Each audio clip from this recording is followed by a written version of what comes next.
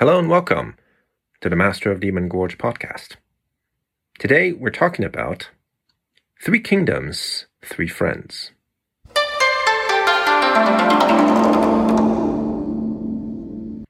We have, of course, already talked about Three Kingdoms on this podcast, both the history and the literature. The real history of the period and the 14th century novel, The Romance of the Three Kingdoms, which is a substantially historically accurate retelling of the events of the period, which stretched from the late 2nd century AD to the late 3rd century AD. But I think we are more than justified in doing multiple episodes on Three Kingdoms. There are so many stories and so many interesting personalities from that era. Indeed, it is arguably the major problem with the novel.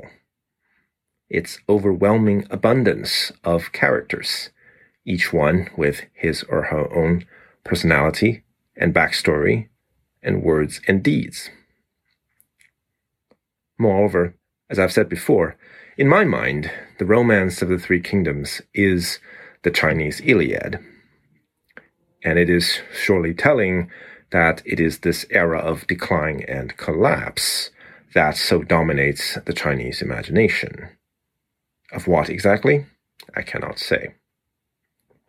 As both history and literature, the stories of the period form such a foundational part of Chinese culture that it is impossible to understand that culture without having good knowledge of Three Kingdoms. It is also impossible to move through a culturally Chinese space without encountering symbols from and references to that era. Not too long ago, for example, I ate dinner at a Cantonese dim sum restaurant in the trendy Ximending area of Taipei.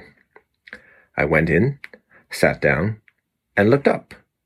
And there it was on one wall, a depiction of the meeting of the three friends who kick off chapter 1 of the novel.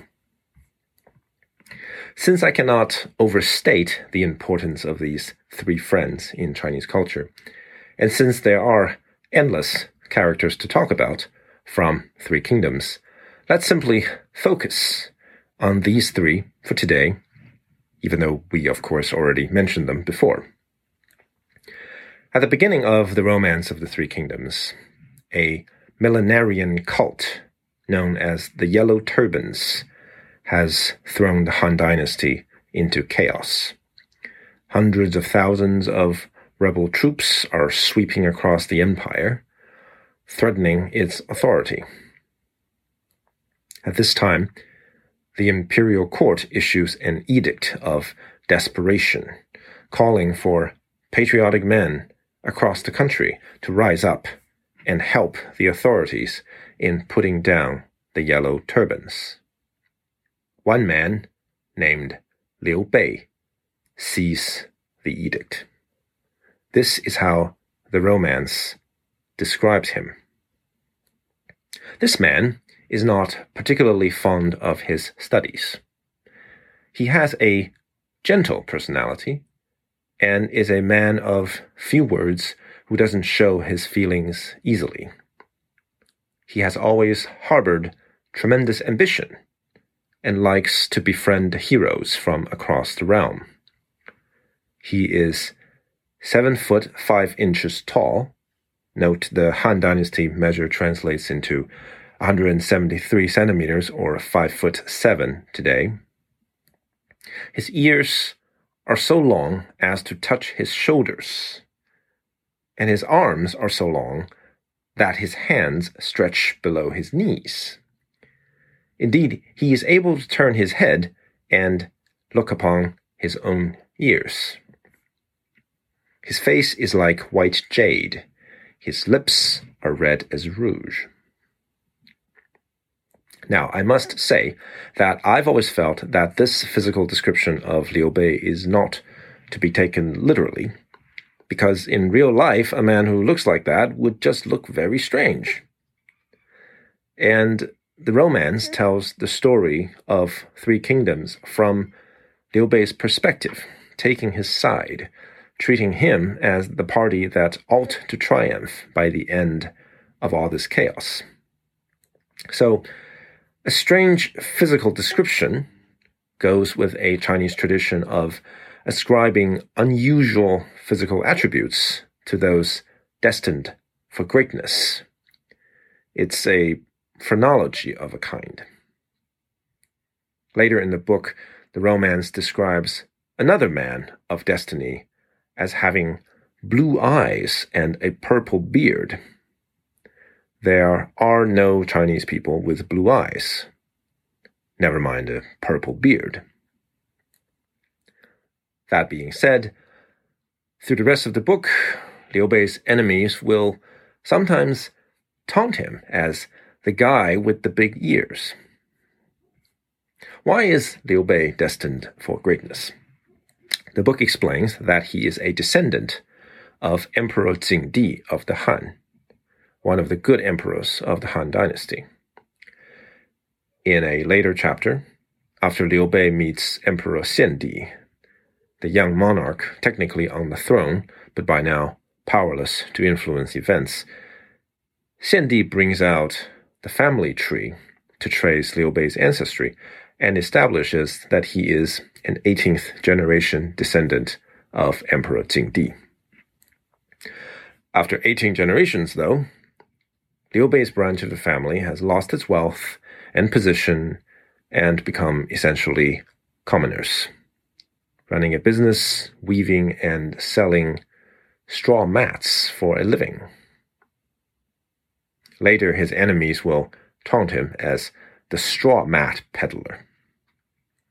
When Liu Bei was a child, a huge mulberry tree happened to stand next to his family home.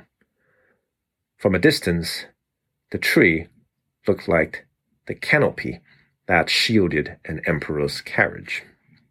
And as a child, while playing with other children, Liu Bei would say that one day he will become emperor and ride under such a canopy.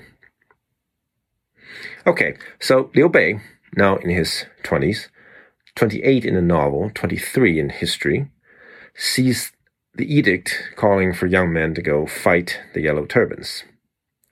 Then he turns around and meets Zhang Fei. This is how the romance describes Zhang Fei. He is 8 feet tall. That's 183 centimeters today, or 6 feet. With a leopard head, circular eyes, a swallow's chin, and a tiger's beard. When he talks, it sounds like thunder, like a herd of horses running by. Though it doesn't say so here, later depictions of Zhang Fei will always show him with dark skin, so much so that Westerners in China often mistake portrayals of him for those of a black man. Zhang Fei tells Liu Bei that basically he's rich.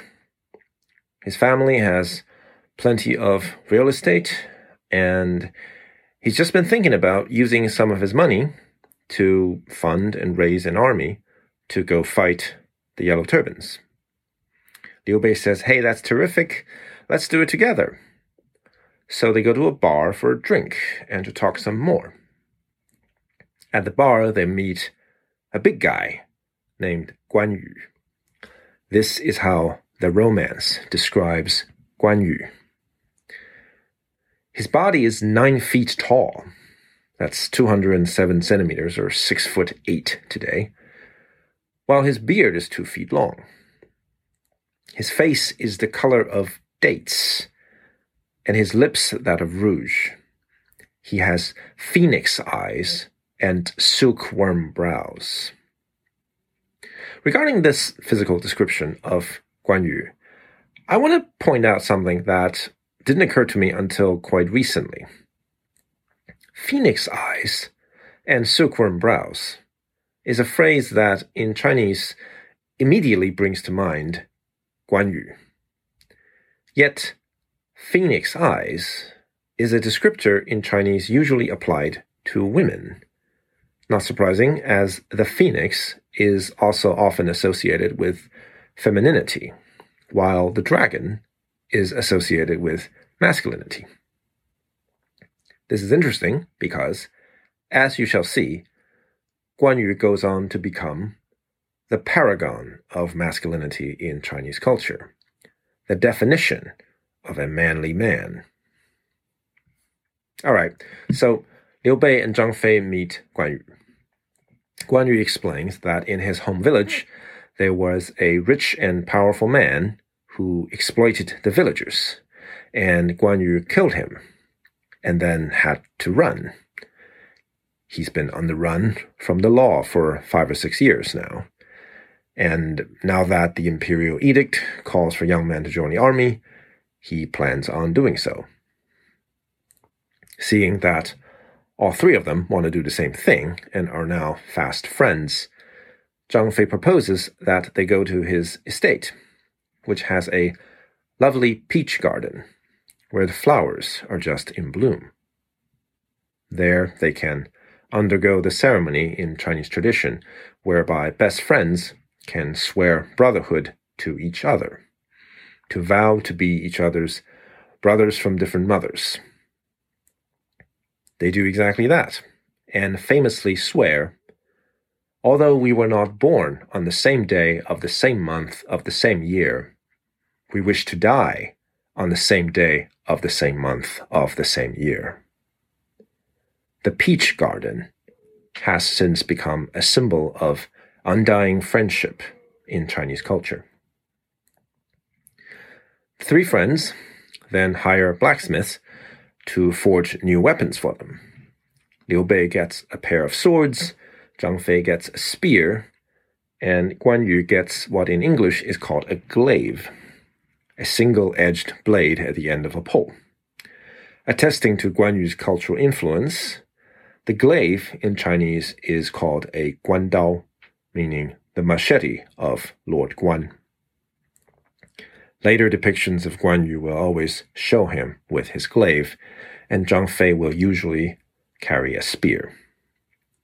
Liu Bei, as the eldest and leader of the 3, is not always shown with arms, but is treated as first among equals.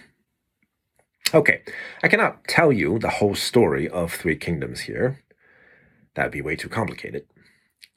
But long story short, many lords and generals rise up during the collapse of the Han Dynasty, either to try to usurp power for themselves or to try to defend the rightful authority of the throne.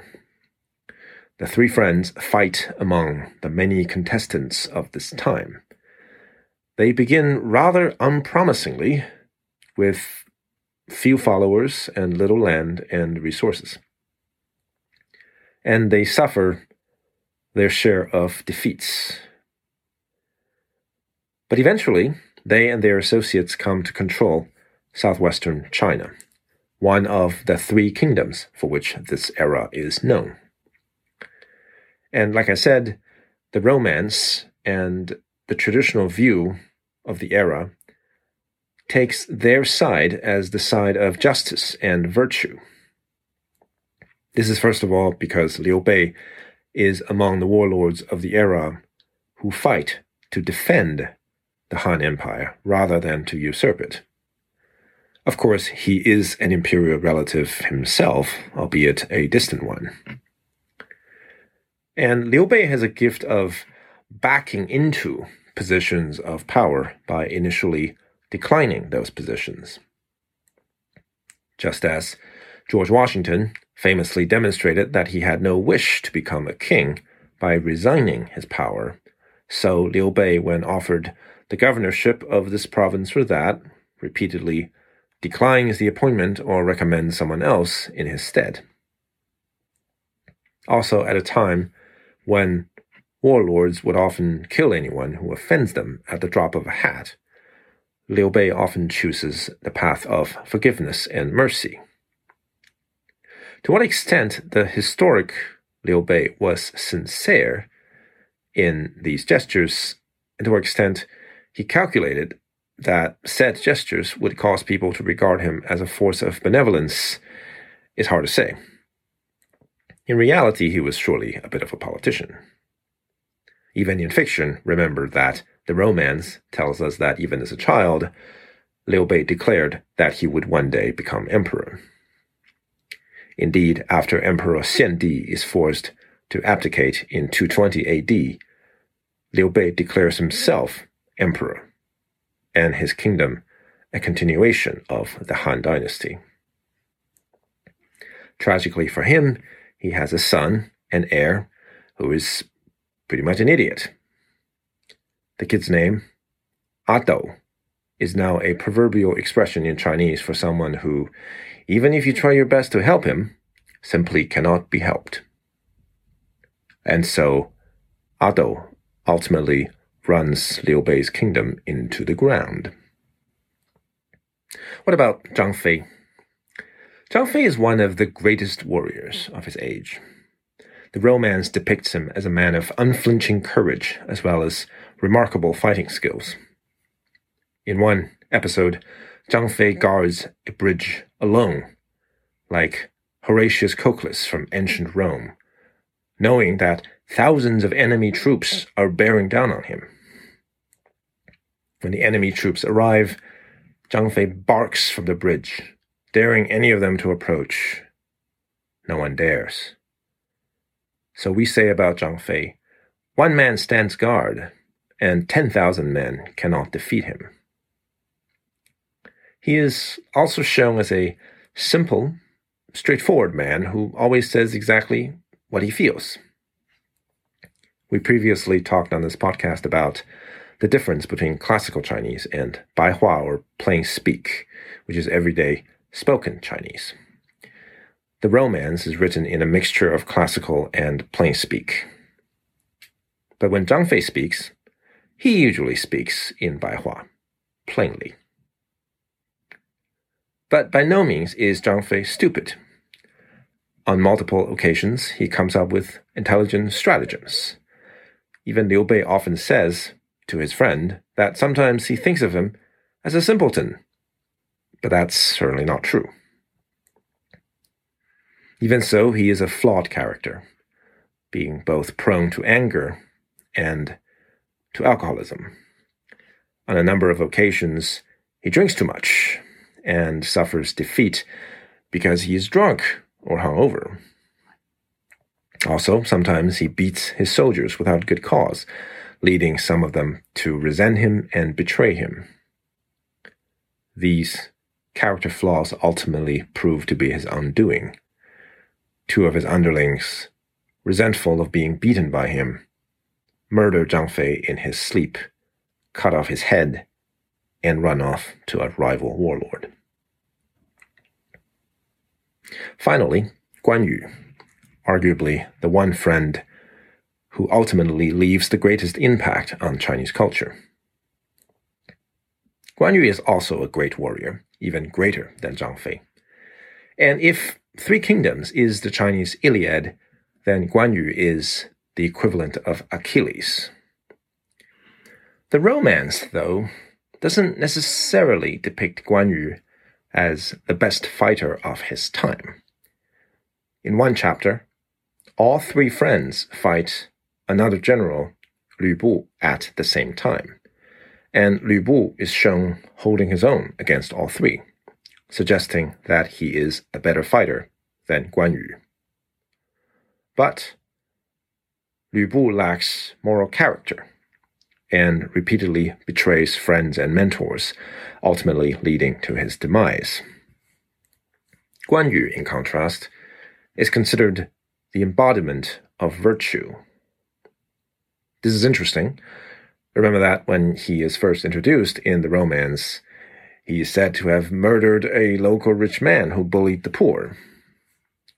Traditional Chinese morality therefore seems to say that violence is not wrong when it is deployed on behalf of the defenseless poor against the rich and powerful who would exploit them. Guan Yu goes on to exhibit all the chief virtues that Chinese tradition admires in a man. First of all, he is loyal to his chosen cause and to his friends. In their early careers, the three friends suffer repeated defeats. In one instance, the three come to be separated from each other, and none knows whether the others have survived. At this time, another warlord, Cao Cao, says to Guan Yu, "Since you don't even know if your friends are still alive, why don't you come work for me for now?" Guan Yu replies, "Okay, but you need to understand that as soon as I hear news of them, I am leaving." At the same time, Guan Yu also takes care of Liu Bei's two wives.